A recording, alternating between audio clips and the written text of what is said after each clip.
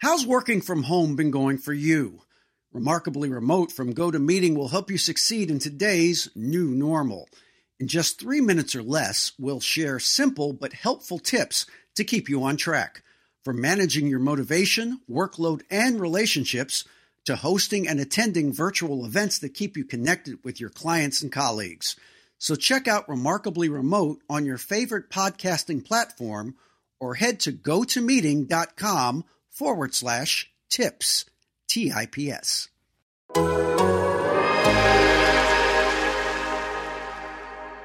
And welcome to another edition of Hoops Adjacent. I am David Aldridge in D.C. In L.A., my man Waz Lambre. Waz, how are you, sir? I'm good, man. Got up nice bright and early at 6:30 in the morning due to a bit, a light bout of insomnia. But I got my Starbucks rolling. Got J.A. here with us today. I'm feeling good. Exactly. Now, I want to apologize to our listeners at the beginning because I have had about an hour of sleep. So just because I am a chronic insomniac. And so, I hope this will be good. I think it will be good, but you never know. So anyway, apologies in advance. And as Waz mentioned, our guest this week, a repeat guest. I think our first repeat guest, and it's for a good reason because he's that good. Our friend Jay Adande, who is the Director of Sports Journalism at the Medill School of Journalism at Northwestern University, also still a participant with ESPN on Around the Horn. And you've seen him in the Last Dance documentaries many times. Jay, thank you for joining us again, my man. My pleasure. Thanks, fellas. Oh, man, it's so good to have you. There's so much I want to talk to you about with regard to The Last Dance. But we were talking before we started here. You're in the middle of this whole kind of working, kind of rolling decision to be made about academia that's going on across the country. And just kind of like, what are the stress levels you're hearing from your students with regard to remote learning? I don't know if Northwestern's going to straight pass fail like a lot of schools are going to in the midst of this pandemic, but what are you hearing from your students? It's very stressful for them. And, it's a tremendous amount of disappointment because this isn't what they signed up for. Right. They signed up for, and one of the things we sell them at is you're in Chicago and right. There's so much here. We've got all the major sports here and 2 baseball teams and Big Ten sports. All the things are here, and they're not getting to partake in that or just even though face-to-face, one-on-one experiences that come with the typical university experience. Northwestern did go to pass-fail for the spring quarter, PN as we call it, pass, no pass here technically. We did that. Everything, there's so many pros and cons. Some people need the grades. They want the grades for a boost as they're trying to apply to grad schools. Some people don't want the stress. It really came down to we can't have equity when people are in such different conditions right now. Right. The access that they might have, their ability to get online even might not be the same. So we just decided that it would be fairest to everyone to completely level the playing field and go with the PN option. And now we wait. We've already made the commitment that for our summer quarter, which primarily graduate students, will be entirely online. And now we wait to see what we'll do in the fall. But you can see, I think the lead was taken by the Cal State University system when they decided they won't have on campus. It's just difficult to imagine any place being in position to have thousands of students living in the same dorms and attending the same classrooms, and everything that we associate with normal college life. Right. is a threat to people's lives. Right. If not the students, certainly the professors and the staff and everyone else who's older who would be around campus. Exactly. I mean, there's just so many. That's the problem with this, is the variables are just so acute, and it involves everything, every gathering of any group of people. It has so many different variables in it now. And it must be incredibly, and I can't even imagine what it's like for a student, to your point. I mean, these are not community colleges. You know what I mean? I mean, these kids have come out of pocket, or their parents have for significant amounts of money. And I don't know how you make them whole. I mean, I don't know. I will say this for journalism students, and some of our guests have emphasized this, and I'm trying to get this across as well. In some ways, it levels the playing field because I showed them an example of a network news broadcast where it was basically, shots of Zoom interviews and stock footage that was taken off the generic feeds. And they put a package together, and that was on ABC News. Yeah. And guess what? A student could do that exact same thing right now. Right, that's true. You can take the footage from, the White House press conference. You can do your stand-up in your house, and or in your front yard, and you can do Zoom interviews and put together a package, and it's going to look a lot like what you're seeing on the network news these days. So in that sense, it's leveled the playing field. Yeah, it's a new time for sure, and it's a difficult time. And you mentioned it before, the older professors especially. I mean, that's got to be older administrators. I mean, every college has venerated older professors that people love and want to have around them all the time, and they literally could kill them by being around them, and how do you even square that in your mind, much less come up with a plan, And that's the problem. And then as you talk about sports, let them play. I mean, yes, the numbers show that the death rate among, those in the athletic age, 18s to 20s, 30s is very low. It's generally not killing these people, but it is having lingering effects at the very least. We don't know how long-term they will be. And the fact that there are coaches, the officials, if you want to talk about collegiate sports, for example, or even the NFL, NFL referees, they have other full-time jobs. Right. They don't need to do this, right. to pay their mortgages and buy groceries. That's a secondary job for almost all of the NFL officials.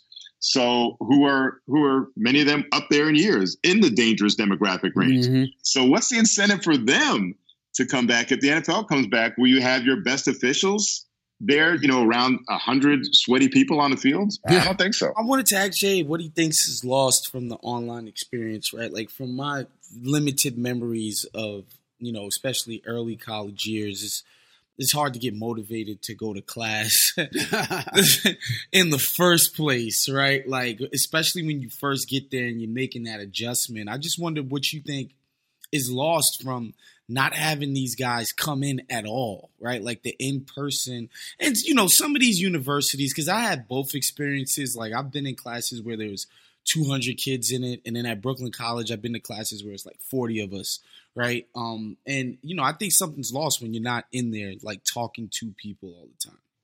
Absolutely. The engagement that comes with being there live. Compare the difference between watching a game on TV and being in the arena, right? And it's also just that the soft around the edges. It's okay, I've got an extra question after class. I'm going to linger around for a little bit. I mean, that's my favorite part. And also seeing who are the students who are motivated enough to come up and aren't done learning just because we don't have literally bells anymore, but because it's the appointed time and it's time to leave and go somewhere else. Mm-hmm. Some people are like, I have more questions and I want to come up and discuss. And I love that, and or maybe it's something that's not necessarily related to that day's lecture, but it's something that they're curious about, and the appropriate time is to come up. So just those little things. Which is the equivalent of what's going to be lost when, if you do have these games, let's say the NBA comes back in a studio form, basically, right. You don't have media on hand and you can't walk out of the locker room with somebody on their way to their car, and just those extra little tidbits that you get on the walkout, you brush up next to somebody or just linger. And so to me, the same things that you miss by not covering a game in person and being there live, those are the same types of things that students miss out on when they're not attending classes in person. I mean, it's every memory I have of being in college involves being with other people doing something, Or most of all, just the late nights in the dorms. Yeah. Talking about nothing that means anything at all. Right. The meaning of life and existence. Exactly. But just, 3:30 in the morning. Yeah. When you're 19. I mean, I just remember senior year playing like TurboGrafx. Remember that TurboGrafx? Whatever video game system you have, playing, and then it's 5 a.m. and then you go to Burger King and get breakfast. Something like that. Sure. We used to go to Steak and Egg every Thursday when we put the paper to bed. It was the only thing that was open, but it was such a bond you had with your fellow students, and your friends, really, and that's just a terrible thing that these kids have to go through. That's college, and that's what they're missing out on. Yeah, yeah. A lot of people back down the bike. I didn't. I made it a point. I said, just tire him out. Tire the fuck out of him. You just got to tire him out. And I kept hitting him and banging him and hitting him and banging him. It took a toll on Mike. It took a toll. And then I feel myself resting him a little bit. And then the series changed. And I wish I could have did it earlier. I don't know if the outcome would have been different, but it was a difference and beating him down a little bit. The glove. I had no problem with the glove. Let's bring DA into the conversation here. Welcome to Hoop Comment is Jason on the Athletic Podcast Network. I turned it on and I heard Shaq with the barbs. It's like the bullshit and braggadocio. I was transported right back into it. I was like, oh, this is great. I think I rap better than Shaq. With David Aldridge. Oh, he's totally playing. Yes. Yes. And then he got their lungs out in front of everybody on TV. Michael was not your friend? It was popping in Wosny Lambre. So the Chicago and Detroit stuff, that was real. That was real. I mean, God forbid we don't have scholarship monies and can't pay for the charters for the water polo in Iowa. Welcome to Hoop 5, 4. We have ignition. The comment is welcome to another edition of Hoops Adjacent. Well, we can't. It's hard to transition, but we have to because people want to hear about your views of The Last Dance, I'm sure. And people always ask me, first and foremost, how much time did you spend getting interviewed with the group, and did you know what they were going to ask you beforehand?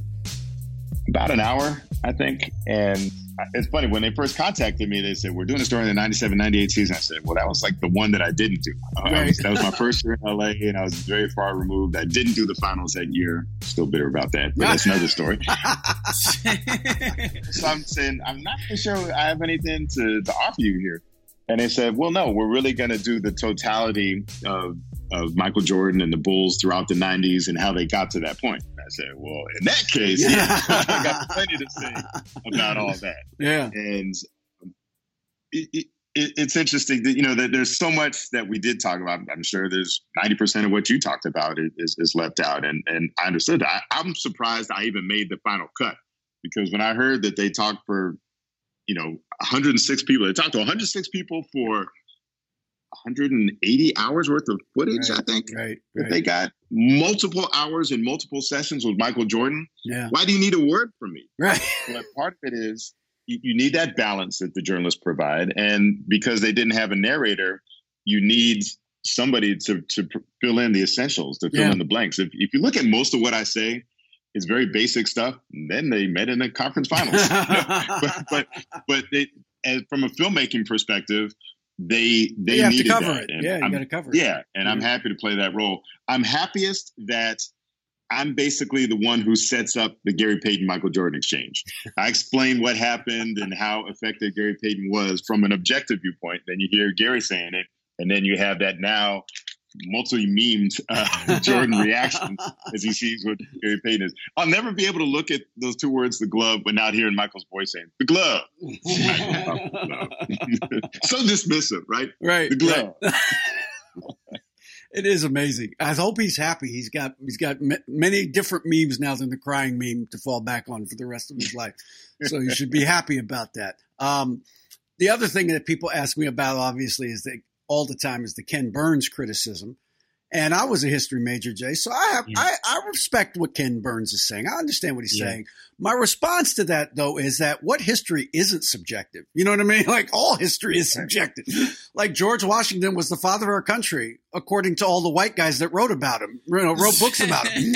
What history isn't subjective? You know what I mean? So that's but I think in fairness to Ken Burns, and I'm glad you brought this up, David, because I've been consuming some of the Last Dance agita out there, like the Last Dance trutherism. Yeah. Like, the truth about the Charlotte series, the truth about Jordan having his absolute, like, undeniably his worst finals of the 6 in 1996 when he completely dismisses Gary Payton and all of that. Like, people are just like, look, like the doc says, DJ did what he did and MJ just went out and vanquished him. It's like, no, the Bulls went out and beat them the next 4 games. It's not like he just exacted his will on them. And, you know, I think people are, and again, it's something that so many people are participating with, and there's universal praise for it. And there has to be some level of critique out there, right?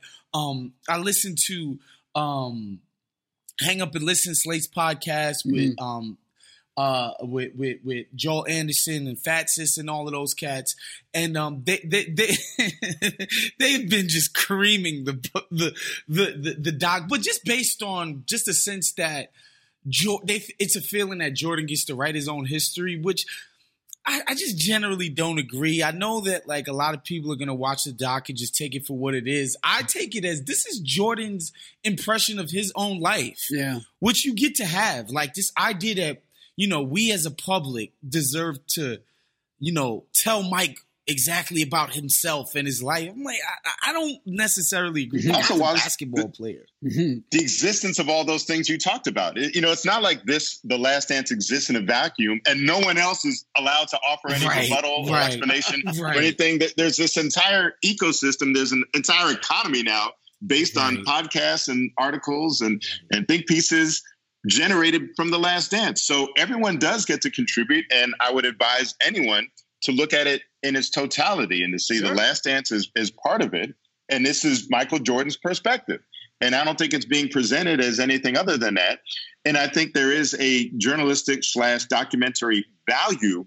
This might not exist as a piece of journalism. I wouldn't classify it entirely as a documentary, but there is journalistic value in hearing Michael Jordan, for example, address the notion that he was suspended for gambling, and hearing David Stern on the record, most notably in hearing Brian McIntyre, who come up with one of the top 10 lines in the entire documentary. It's outstanding. But you know, so it might not be a documentary, but we are documenting Michael Jordan's perspective on this. We are here. You know, I'm not sure he's ever been directly asked that some of these questions. Yeah, and so there is value in having these, and there's just value in hearing that. I mean, even if it's just the entertainment value of some of these memeable moments, there's value in hearing Michael Jordan, and just the emotional peak at the end of episode 7 when he's come to tears, kind of defending the way that he was, the way that he felt he had to be, the approach he took, you know, that maniacal approach that he took.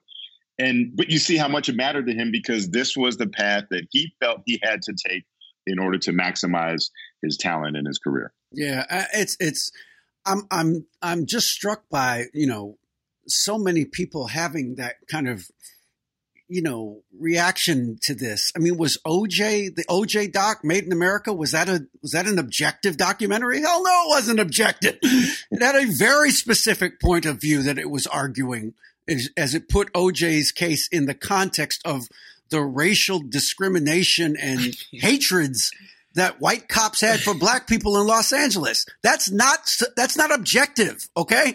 But are you telling me that's not a great piece of journalism?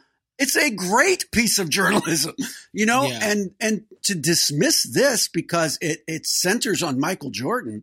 It's Michael Jordan's life as according to Michael Jordan. Well, what autobiography is it? You know what I mean? That doesn't mean it doesn't have value. This is the problem, though, that I think is central to this whole discussion. I think there's a yearning in the profession that we're in to make what we're doing important, right? Like everybody implicitly kind of understands that, like, it's sports. It's like it's dudes throwing this orange freaking thing into a cylinder. Like, ultimately, this isn't Watergate. Like, everybody kind of understands that, but there's just constant need to make what we're doing life or death. And it's like, it's okay if we get the Michael Jordan doc wrong. I'm so, like, historically, like, I don't think anything is lost by this. Like, even the OJ thing where the guy's tackling the American criminal justice system and racism in America and, like, what being an unabashed Uncle Tom might do to your spirit and soul. Like, I think that's important. important, right? Like whether Gary Payton or Sean Kemp were really good in the 1996 NBA Finals, and that gets lost on the cutting room floor. I'm sorry, I can't cry me a river, build a bridge, get over it. And that in particular, it's funny you bring up Kemp. So I got some flack from the Seattle fans. I love the Sonics fans, but they got mad at me because I'm quoted as saying, Sean Kemp was a great alley-oop partner for Gary Payton. And that's all you hear me say. Do you really think that's all I had to say about Sean Kemp in the 96 finals? Right. When I told them the story of, so Kemp goes off in game 4, probably his best game, his most impactful game of his career, I would say. Mm-hmm. Keeps the Sonics alive. And I'll never forget, the next day, John Sally says, he used to be the man child. Now he's just man squared. And so I told those stories. I talked about Kemp. They chose not to. And you see why, because they chose to make the 96 finals Jordan versus Payton. Mm-hmm. Why? Because that's the best video they had. Clearly, that's some of the best footage that they have first of all, Payton's always great. Also, I think Kemp didn't talk to them. I think they tried to talk to Kemp and he didn't talk to them. Yeah, Sean doesn't talk, period, now. He just disappeared, basically. So, and just the Jordan reaction to Payton is some of the best things. So they decided to make the story of the 96 finals, first Payton versus Jordan, and then Jordan and his father and the absence of his father. Mm-hmm. And I get it, and I wish I could have said more. There's so much more from me. I'm sure you feel the same way, Dave. I'm sure everybody feels, that they wish they would have used, but I understand the need to streamline. If you think about, let's say episode 7, for example, mm-hmm. in one episode, they talk about Jordan retirement. They talk about Jordan playing baseball, which was its own 30 for 30, by the way. Right. They talk about the 93-94 season, which, Melissa Isaacson, my colleague at Northwestern, who's in the documentary, she wrote a book on that. That's its own book, the 93-94 season, The Year Without Michael. You talk about the Jordan comeback, which I recently saw was a half-hour special they had on the local NBC Sports here in Chicago. Mm. So there's like 4 and the gambling separate documentaries and the gambling, which there's been endless conspiracy theories, and then you get that great stuff about the end about Jordan and why he was such a jerk to all of his teammates. All of that is in one episode. Right. So imagine how much you have to leave out to squeeze all that into one episode. Yeah. So I get it. I had a back and forth with the director. So I went publicly. I said, look, I know they got to keep it tight, but it's just pretty jarring when you have Magic Johnson going from playing against Jordan in the 91 finals to commenting for NBC in the 92 finals. And you don't mention the pretty significant announcement. And the director actually sent me a direct message and said, hey, look, man, either we just say, and then Magic announced he had HIV and blow past it and don't give it the time it deserves. But if we give it the time it deserves, that's 15 minutes. It has to get its time. Yeah. This is a documentary about Michael Jordan and not Magic. And it's a 10-hour documentary. You know what I mean? It's not like this is, 100 hours. You could do 50 hours, I'm sure. But it's 10 hours. That's a significant chunk of network time, for one person. I mean, that's pretty substantial. So, it's not, ESPN's giving it, I think, as much airtime as you could possibly expect the network to give one subject, Like, I'm listening to Beckley and Ethan last night, and it's an excellent pod, and I would encourage our listeners to go listen to the House of Strauss because it's, it's like an alternative offering, but they're just like, look, Mike shot 37% in the 3 games where Gary Payton guarded Mike directly, right? But in those 3 games that Gary Payton guarded Mike directly, they were up 3-0, 3-1, 3-2. So if a guy says, I wasn't losing sleep about this shit, I was up 3-0 when the guy started guarding me. No, I'm sorry. I probably, I'm going to take his word for it that he wasn't worried about Gary Payton freaking guarding him in a series that he's up 3-0 in. I get it. I can understand why Mike is like, look, man, if y'all think I was really worried about this shit after going up 3-0, then go ahead. But I wasn't worried about Gary Payton. That seems so obvious to me. It's akin to how he played in the Olympics in 92, where he was not the focal point of that team at all, other than in the practices that we all know about in Monte Carlo. But when they actually started playing games, Barkley by far was the best player at the Olympics that year. By far. It was him and Scotty, essentially. David Robinson and Ewing, blocked every shot in creation to set up fast breaks, but it was the perimeter defense of Scottie Pippen and Barkley finishing and Chris Mullin. And he shot like 65% on threes in the Olympics, some insane number in the Olympics. I mean, so, Michael took a back seat. He was really more of a facilitator.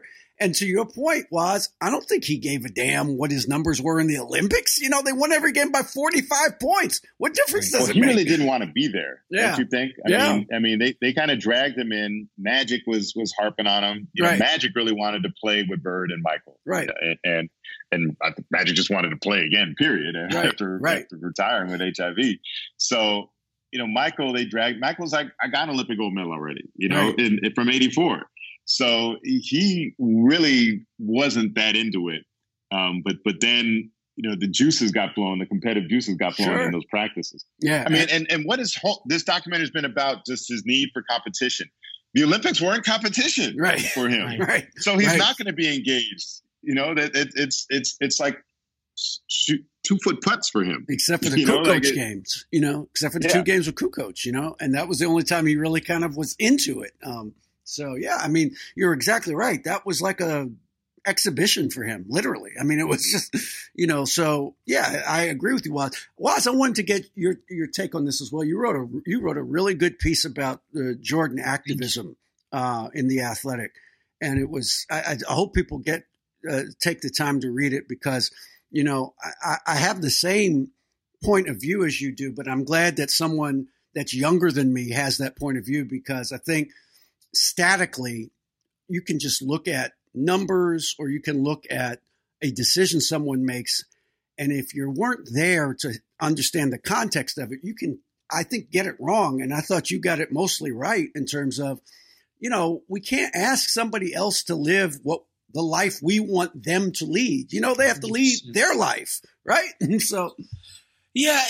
And the problem for me a lot of times when you're talking about the giants, right, that came before Jordan and guys like Bill Russell, Jim Brown, Kareem, even Oscar or Kurt Flood, like guys who put shit on the line and sacrifices.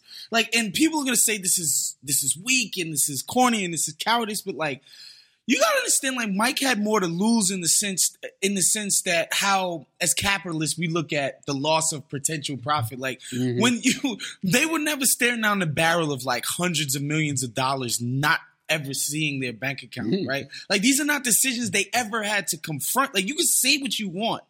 And I say this all the time to people is like, how do you not walk around with a great resentment towards white people? And I'm just like, I don't know that I would be a great white person. You know what I'm saying? Like, I don't know that would be the case.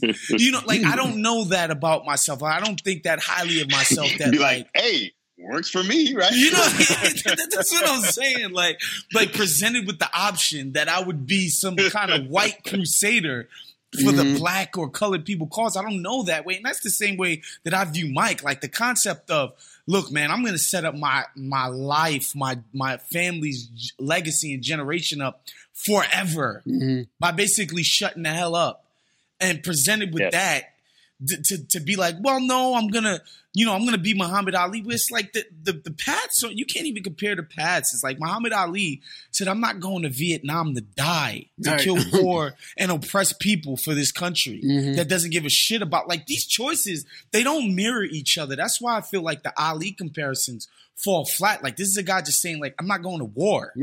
Right? Like, these are different life choices that are being made. Different eras, different stakes. At the time, I mean, I would say go back and listen to the I Have a Dream speech. He was fighting for the right. One of the things he dreamed of was being able to stay in the same hotels. Like that's the level that it was in the 60s. Like Michael Jordan wasn't fighting those fights. Michael Jordan could stay in the Ritz-Carlton or wherever the hell he wanted to stay. So the stakes weren't as urgent. Two things, and you mentioned capitalism. Yes, Michael was committed to capitalism above all, right? That clearly was a motivating factor away from, he wanted to win on the court and he wanted to maximize his earning potential off the court. But one of the things that he did with that money was he enabled other people to be more outspoken.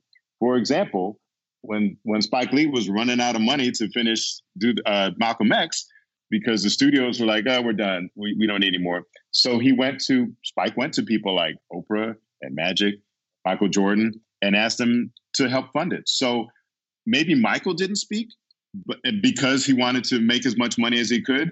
But because he made so much money, he enabled Spike Lee to have his voice and his platform and to get a movie like Malcolm X made and what the statements that movie made. Second, he caught flack for not coming out for Harvey Gantt in the race against Jesse Helms in North Carolina. Let me ask you this. If someone, particularly a white person, were even considering voting for Jesse Helms, do you think the words of a black man would make any difference whatsoever? I was going to vote for this racist old senator, but, because this black man said I shouldn't, I'm not going to. I think those votes were made up, right? Yeah. Jay, Bomani made that point, too, where he's like, maybe Mike had a feeling that these white people don't give a fuck what I think. Right. Like the idea that I need to come out and do this, like I'm going to come out and save the world. Maybe Mike had a better understanding of this. And I don't want people to hear this and think, it's quote unquote excuse making, right? Yeah. Like I'm somebody who, of course, I would have loved to see Michael Jordan get his hands dirty and get into the fight much earlier or sooner than he did. But, some of these things, these decisions are being asked of a 27-year-old man. We aren't fully formed people at 27, right? Mm. And again, and in my piece, I said, look, at approaching 60 years old, I would hope now Mike feels empowered and feels emboldened to, speak up on things and do more. And I think in recent years, you've seen him slowly, sort of approach things. Remember him stepping up for LeBron and talking about the police brutality. And lastly, what I'll say, David and Jay, is to me, Mike's greatest legacy is the bottom line is he's opened up the NBA, the contracts that you see that frees up somebody like LeBron or Carmelo to empower them to say whatever the hell they want when they want to in public. Is because of Mike. Yeah. Exactly. Like the money these guys have in their bank accounts, it's a direct line. Like these guys weren't getting these type of deals from places like Wheaties and Gatorade and Coca-Cola. They weren't getting this type of stuff before Mike, and he's empowered a generation of people. Like the money that you see, man, like the popularity of the league that this guy built. It's undeniable, and again, like I'm somebody again, like I don't hide what my politics are. I'd like to see Mike, burning some flags for sure. You know what I'm saying? Like me personally, but like I'm not gonna sit here and act like he's some type of. Some people call him a sellout or this because he didn't come out and be an activist. I don't personally feel that way. Yeah, no, the importance of him as a transitional figure cannot be stated. Can't be emphasized enough. He was a transitional figure. He was the first one to get these deals. There wasn't a whole army of people. It wasn't like he was the 19th player to get McDonald's and all the other deals and Nike and all the stuff he got. He was the first one. So to expect him to reject that, totally, and not understand that this can help other people down the line. And I'm sure the motivation for him primarily was, hey, that sounds like a good deal. That's good money for me. But you can't divorce that from his understanding, I think, that this will help other African-American athletes down the road be able to make endorsement deals that we did not get before Michael Jordan. Period. There weren't any other than OJ, and we know how that turned out. So I just think that you have to allow him some slack, is what I'm saying. And I think LeBron has also benefited from, we've had trial and error and we've had to see. So Michael was definitely afraid of, if I speak out, I'm going to lose these opportunities. And what we've learned subsequently is that you can have a outspoken presence, and guess what? You're still going to get paid. Right. So LeBron, throughout all his activism, if you want to call it that, in the last few years, has still maintains everything, right? He hasn't lost a thing as far as I've known when he has called the president a bum or whatever. So we didn't know that at that time, though. Right. also Nike's in this too financially. Like Nike's making equality T-shirts and they're backing Colin Kaepernick campaigns. Like financially, the money is lining up behind a lot of this stuff. Do you understand? Like it's Kaepernick gained endorsements from that, from whatever he would have lost, but he wouldn't have been featured as prominently. He wouldn't have had his own, his likeness on a shoe as he had in not doing this. So, we've come to and one thing maybe Michael should realize is that capitalism will find a way to profit off of everything, right? So whatever you find by being outspoken, someone else would have stepped up and paid him to be that outspoken. So, capitalism is always going to win and it's always going to find a way. But we didn't know that at the time. And now we understand. Right. Is there anything, Jay, that you wish they would have spent more time on, given the limitations that they had time-wise? Everything. It's immensely satisfying, and yet it leaves you wanting more. But I think that's a sign of any good product, right? Is that you like to see more.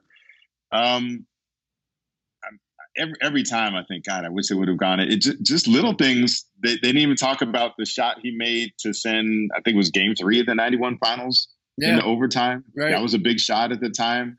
The shot that he made against Gerald Wilkins to finish off the sweep of the Cavaliers in 93 gets ignored. You would think even in the highlight montages, they could throw that in there. Right. But again, it just goes to show you that there's so much material that they had to cull that there was no way they could satisfy people. Again, I would have liked to have seen just a little something to explain for the young folks.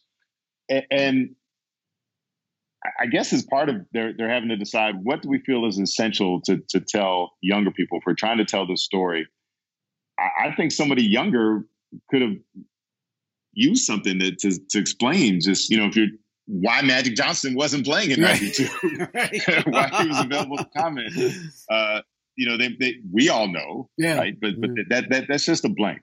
And again, it's not a major criticism. It's just a nitpick that there's things that are in there. Talk about Shawn Kemp. Shawn Kemp had a great Game 4, and that should have been recognized. But they're trying to tell as much information, but they're also trying to present a narrative story. And Kemp versus Jordan wasn't as great a story, especially based on the footage that they have, as Peyton versus Jordan. So they made the decision to make the 96 finals, Peyton versus Jordan. And I think you can see why. Yeah. I think you can objectively see, okay, that was the better story to tell. If you can only tell one story, that was the story to tell. Yeah. And they've got the memes to prove it. For me, I would like to have seen them just delve into some of the more complementary pieces of the team, of the 98 team specifically. I think specifically Tex and Tony Kukoc, right? I would love for them to just talk about these guys' dynamic within the whole, because by 97 and 98, the documentary sort of posits Rodman as the third of their big three, but it was really Tony. He was clearly their third best player. He would anchor the offense whenever Mike wasn't in the game. He was probably their second best scorer easily. I don't think Scottie was this dynamic scorer by the time it was, 98 and 97. So I would love, and of course, Tex, showed Phil that he didn't invent the offense, but he's the one that got Phil to buy into it, the philosophy and all of that. So I would love to see them talk about just more of the 98 I feel like they showed that, and I thought that clip was really cool where it shows the triangles being formed. And I thought that gave a good sense. I mean, again, Tex wrote a whole book on that, and you could write articles on the offense and in himself. And I think you start going too down deep into the weeds and the X's and O's if you get in the triangle offense, in particular because Jordan would abandon it whenever it was convenient for him. So one of my favorite lines he said, I had to tell Tex, sorry about your triangle. It's funny. I did Van Pelt's show Monday night, and he asked me if he thought the series was fair to Scottie. And I was like, well, I thought it was very fair to Scottie. I mean, they spent much of the early episodes talking about how invaluable he was. I mean, Jordan basically says we don't win anything without Scottie becoming, this great two-way player. And I guess the question was, did they focus too much on 1.8? And I'm like, well, how could you not focus on 1.8? I mean, that was such a major, it was a hugely significant occurrence to that franchise. No matter how it turned out, that was as big a moment for that franchise as almost anything other than winning the championships was. Also, David, it's not just the doc. Everybody's had a hard time contextualizing Scottie Pippen's career. Like, it's not just the doc. We, as a society, as a basketball-loving public, still struggle with, is Scottie the greatest role player or the most underrated, great player? You know what I'm saying? Like, we all struggle to sort of put Scottie's contribution into focus. I think the doc does a great job of explaining that Scottie was absolutely integral to what they did. It's not that Michael couldn't have won without another second best player. It's that his contributions are so clear, man. Like what he provided to the team and his sort of role as the good cop. I think that comes through in the series where everybody has uncomplicated feelings about Scottie. Yeah. They all love him. Like his role as the good cop. Where he talks about this the season when Mike is completely gone, where he's like, guys, we're kind of happy not to be getting yelled at and stuff like that. Like, right. I think he comes in a sharp focus, man. Yeah, you do get the 94 season when he blossoms. I don't even think they mentioned that he was the All-Star Game MVP that year. Right. That would have been a nice, easy, quick clip to show that, what he did that season. He got 7 first-place votes for MVP. I was one of the 7. Mm-hmm. And he did blossom. But we saw his shortcomings. That was a leadership failure at a critical moment with the 1.8 seconds. And when I try to demonstrate how big that was, as David alluded to, ask people in Chicago, ask Bulls fans, how much time was left on Paxson's shot in 93. I don't know. How much time was left on Jordan's shot in 98? No one can tell you. Or Kerr shot. Kerr shot in 97. Right. All these shots, nobody remembers the time. But how much time was left on Scottie shot out? 1.8 seconds. That ain't going in. Nowhere. And Derek Fisher's 0.4 are the most well-remembered clock times in NBA. Right. Like, yeah. No. And maybe it's unfair to Scottie that 1.8. I think it's a testament, though, that he's not defined by that. Some people could never come back for that. He came back thanks to Michael coming back and won 3 more championships. So it's a testament to Scottie's career that's not the defining moment of his career, because it would be for a lot of other people. Right. I hope also that people, it's been very easy, I think, to kind of caricature Jordan's competitiveness. And the one thing I'm glad that I think people who weren't there or don't remember those years are getting is that while he certainly was maniacal in a lot of ways, he wasn't the only one that was maniacal in those days. And it was just kind of the way the league was. And again, because there was so little free agency and there was so little player movement from year to year, unless you got traded by your team, that these teams tended to stay together for 4 or 5 years. So these were the same group of guys butting heads against each other year after year. And that's going to lead to you feeling a certain way about other people. So whether it's Isaiah or Bird or Magic, I mean, they all had these feelings, that they not only wanted to beat the other guys, they really wanted to own them and destroy them. And I hope people understand that now, that it wasn't just this one crazy guy. They were all kind of crazy. And to that point, David, I think, and I've been meaning to ask you about this. I feel like a lot of Mike's mentality is informed by the absolute crap shit teams that he was on very early in his career, where nothing happened without the sheer will of his excellence and greatness. Like, the team literally could only go as far as Mike could take them. So his mentality is I literally have to drag these bums right. to anywhere that we're going. And that stuck with him. And to your point, it's not like how it is now, where the fortunes of a team like the freaking Clippers could go from 48 wins, 45 win, also ran to championship favorite within the span of a season. That never happened in the NBA. You ain't go from 8th seed to championship favorite ever. That's just not how it worked back in the day. Because So Waz, Mike's you couldn't leave, you couldn't go somewhere to make it better, as LeBron did, and as even Kevin Durant. Kevin Durant, from a Game 7 conference finals, from a team that had been to the finals, and it wasn't enough. So he goes to the Warriors. It just wasn't an option. Not just philosophically, the mentality of people not doing that. And you've heard a lot of the old timers, we never would have done. But also it just wasn't as feasible. It would have cost yourself too much money, A. B, you were locked in. They had longer contracts, 7-year contracts, and even longer, maybe even, David. You can tell me, but at least 7 years. There was a time where it was 8, but but 7 is the one I remember for sure. Yeah. So, and that's what Scotty's dealing with in this documentary, 7-year contracts. So you were stuck. So that was part of his mentality, was that, okay, I can't go somewhere where the grass is greener. The cavalry isn't coming. We're not going to be able to go out and make all these deals, and I can't go out and recruit guys to come join me. So I got to maximize these guys. And the only way I know how to do that is to torture Scott Burrell. But he was sort of stuck, right? And this was the only way that he saw out. He couldn't go somewhere.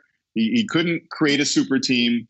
Like the super teams that the Lakers created, it was just a fluke where you have Kareem there, and then you have 2 Cleveland Cavaliers draft picks when they're the worst team in the world, and you get their picks, not just their picks, you win the coin tosses. So you get number 1. So you get Magic, and you get James Worthy, boom, super team. Like, they created rules where the Clevelands of the world couldn't trade their number 1 pick in back-to-back year. Right. So the rules were different. So the landscape that created the Lakers super team in the 80s, that didn't exist by the time, the 90s or the late 80s came around. And certainly it was different from what we've seen in the 2000s and 2010s. So you just have to understand, just completely different circumstances lead to him having to do this way. This was his only path. Yeah. And the context of those early Bulls teams, you have to put in, the second year breaking his foot, and how that kind of set the tone for the rest of his time in Chicago. You know what I mean? Like that, the way that was handled by the Bulls, that's why he felt that way to me the rest of his time with the Bulls. Certainly, with Krause, and I think to a lesser extent Reinsdorf, but certainly Krause, because Krause was the messenger. But, the way they handled that is just anathema to someone like him that's just, and you listen to Reinsdorf making the analogy to aspirin, giving you a 9% chance of killing you. And you're like, okay, that sort of makes sense. I could understand that from the guy who's writing the checks. I don't want to have any % chance that I'm going to lose my franchise player. But then you can also understand where Jordan's coming from with regard to, this is my life and I'm going to live it the way I want to, You know what's so dope about, I think another thing that gets lost in this, throughout the duration of the doc, and that scene illustrates it the most, where Jordan's like, these guys are looking at it half full. Like, Jordan is a really optimistic guy. He believes in himself. He's optimistic in what he thinks he can do, right? Yes. Right. Yeah. It's like he has a sunny outlook on what the possibilities can be.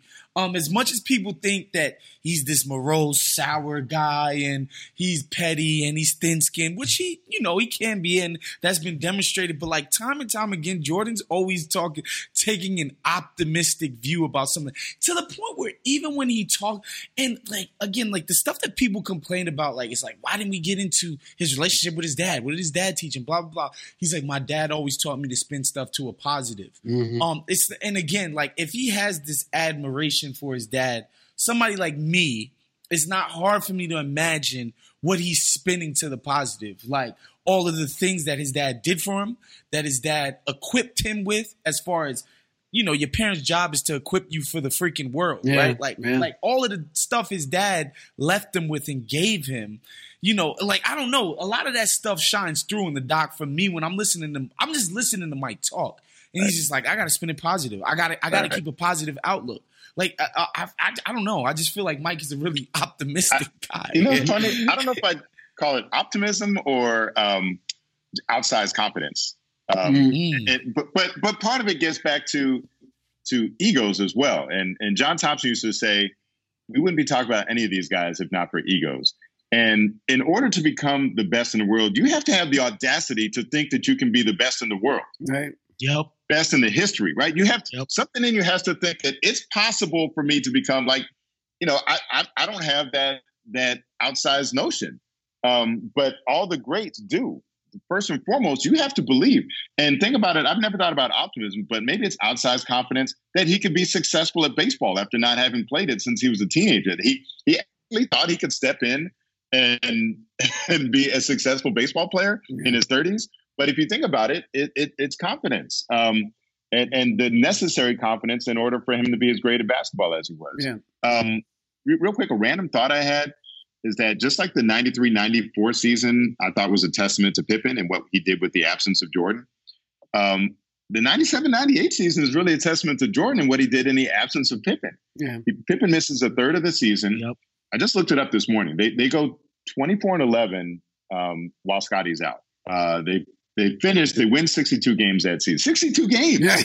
Yeah. We've been so caught up in these 70s, like 62 games in a season in which they didn't have their number 2 guy for a third.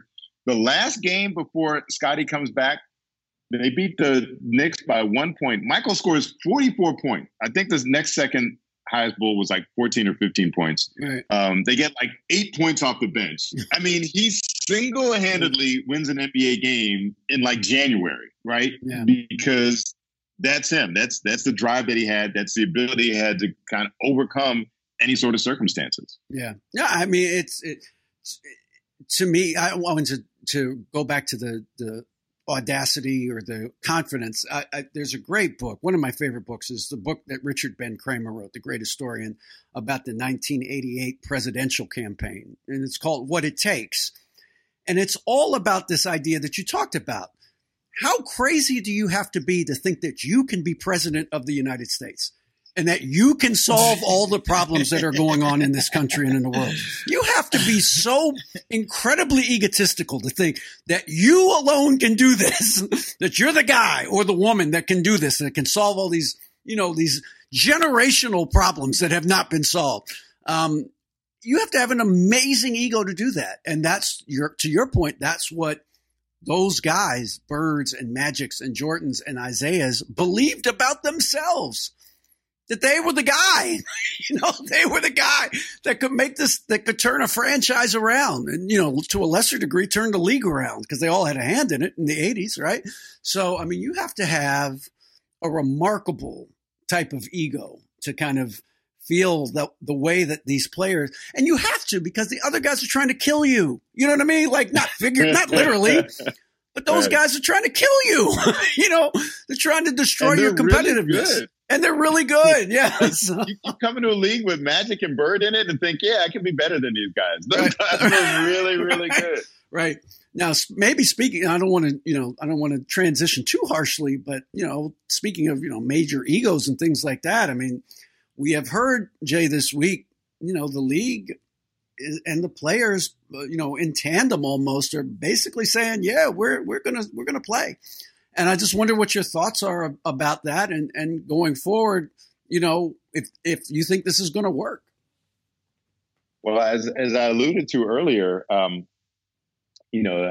concern has to be about the coaches and the officials and all the other older people, athletic trainers who are going to be inside the bubble, so to speak, if you do go in the bubble. The thing about it is that any type of reopening is predicated on widespread testing. And we've seen that the NBA has the ability to do a large number of tests in a short period of time. I mean, they tested the entire Utah Jazz traveling party. I think it was about 60 people in, not an instant, but, a few hours. Yeah. Yeah. Overnight, they were able to test the entire group.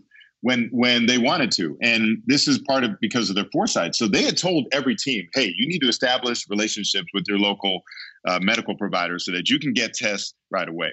So they have the ability to do widespread tests. From what I read, there was an earlier story on ESPN.com a couple of weeks ago that they said, we can do the tests. We're just concerned about the PR. Exactly. How it's going to look if we're testing everyone when our medical providers can't get tests themselves. Our first responders aren't able to get tests when they need them. Right. We're on the front lines of this. So we're worried about the backlash. One thing I think we've seen in the interim, so if people that are complaining, the types of people that are protesting and showing up, they don't strike me as the type of people that would be NBA fans in the first place. Let's just put it that way. Right. So that's fair. I don't think that's the demographic. So you're not going to have them regardless, right? Mm-hmm. So I just feel like, much like Jordan really shouldn't have worried about what people were saying. I don't think the impact he was going to have on winning over the Jesse Helms voters. Yeah. I don't think the NBA is going to win over the don't tread on me people that are out there protesting in front of the state capitals. So doing push-ups. If you can do it safely, right? So if you can do it safely, if you can test to the point that you can have the greatest amount of confidence and reassurance to the degree that you have, we understand it's not 100%, but if you can test rapidly and effectively and widespread, I think you can do this with a degree of safety, not complete safety, but with a degree of safety. And if the concern is the optics, then I think there's the people that want to see the NBA play are going to be happy enough to see the NBA play. And the people that don't want to see the NBA play are probably people that weren't going to buy tickets or watch NBA games in the first place. So I really wouldn't worry about it. One day we're going to get into the dichotomy of people who can't go to Denny's without an AK, telling all of us we're all wussies for wearing masks. But, whatever. One day we'll be able to get into that. I just think the cool thing about I think what needs to happen is you get the players on record and look, if these guys go on record and make a commitment to quarantining themselves for a 2-month period for a playoff where they don't leave the premises for 2 straight months to get this done, if you get that commitment out of them to ensure that this is as safe an environment as possible, I don't see anything wrong with it. And I like the idea of putting the responsibility on these guys. Like, if you come out and say, like, I'm willing to do this, to isolate myself from my family, or, talk my family into isolating themselves from the freaking world for 2 months in order to get this thing done, I'm cool with that. But you have to hold them to that commitment, though. Yeah. And it shouldn't be hard. It's not that big of an ask to say, you can continue to provide for your family in a lucrative manner if you do this 2-month sacrifice. We ask our military members, and I'm very reluctant normally to make comparisons like this, but we're asking our military members to go overseas for a year and, face bullets. And here you are, and there is a risk, and there is a mortal risk, but it's a lesser risk, particularly for people of this age. And it's a lesser sacrifice with a much greater reward than our military members face. So I think that's possible. I do think, though, that the NBA could minimize the risk in this and sort of maximize their chances of getting through it rather than trying to play an entire rest of the regular season and a normal postseason. I think just do a cup. Just do it like FIBA World Championship style where you do a round robin play for a couple weeks and then medal rounds. Yeah. And then I'd say get in and get out and try to do it in 2 or 3 weeks and just say, you know what? Hey, Turner and ESPN, we're going to give you some programming, so don't take your money back, all of it back. We're going to give you some programming. It's going to get great ratings. We're going to give you as much as we can, but it's not feasible to think. I don't see how you can get through a full NBA postseason without positive tests showing up. UFC couldn't get through one event with a much smaller scale without somebody testing positive. So I just think if you want to try to have something complete, even though it would be far from the satisfying NBA playoffs that we all know and love. But if you just want to have a champion, and maybe you don't call it the 2020 NBA champion, maybe you just say it's the winner of the 2020 NBA Cup, but just have a small scale tournament and just get in and get out and do it in a month and say, we did it. This is what it is. It's not great, But you know what? We gave you guys something. We gave Turner and ESPN something to fill our end. Yeah. We gave sports fans something to watch, and this is as good as we can do. They can't have this, bring all 30 teams in. It's insane. Logistically, it's insane. You are for what? You had your chance to make the playoffs. Exactly. That's guys. my whole point. 60-something games. Exactly. Get out of here. It wasn't like they played these 10th seeds talking about, well, we could have clawed our way back. Get the hell out of here with that. Y'all had all season for this. Get out of here. You're done. They didn't play 9 games. They played 65, most of them. So, come on. I agree. And, just go right to the playoffs. And I have written and said they should, they should limit at least the first round series. I think they should go to the mini series. I think that would be great TV if you went back to the 3-game mini series like they had back in the day. Because can you imagine, one of the LA teams, doesn't even matter which one, losing the first game at home. And now all of a sudden their season's on the line in game 2. I mean, that would be incredible theater and drama in terms of ratings and things like that. But any of the favorite teams losing the first game, but however they do it, it has to be just the playoffs. The teams at the bottom don't want to play because they don't want their players to get injured. Because and it's a valid point. If a bad team's best player plays in these meaningless 5 or 6 games and gets hurt, now they're not going to play start of next season. You know what I mean? So now they won't be there for training camp probably. So, or the start of next season. So you're penalizing them again. So that doesn't make any sense to me. But Jay, man, I appreciate it. I appreciate the time, man. I know these are stressful times for all of us. So, thank you for your perspective. And, these are nice escapes, just like The Last Dance feels like a vacation, really, every Sunday. Right. We get to go back in time and relive the 90s and escape this era. So, doing these podcasts is fun because, it's fun to chop it up with my boys. Man, I appreciate it, man. Thank you for your time, man. Stay safe in those streets, man. Thank you, fellas. Thanks a lot. All right.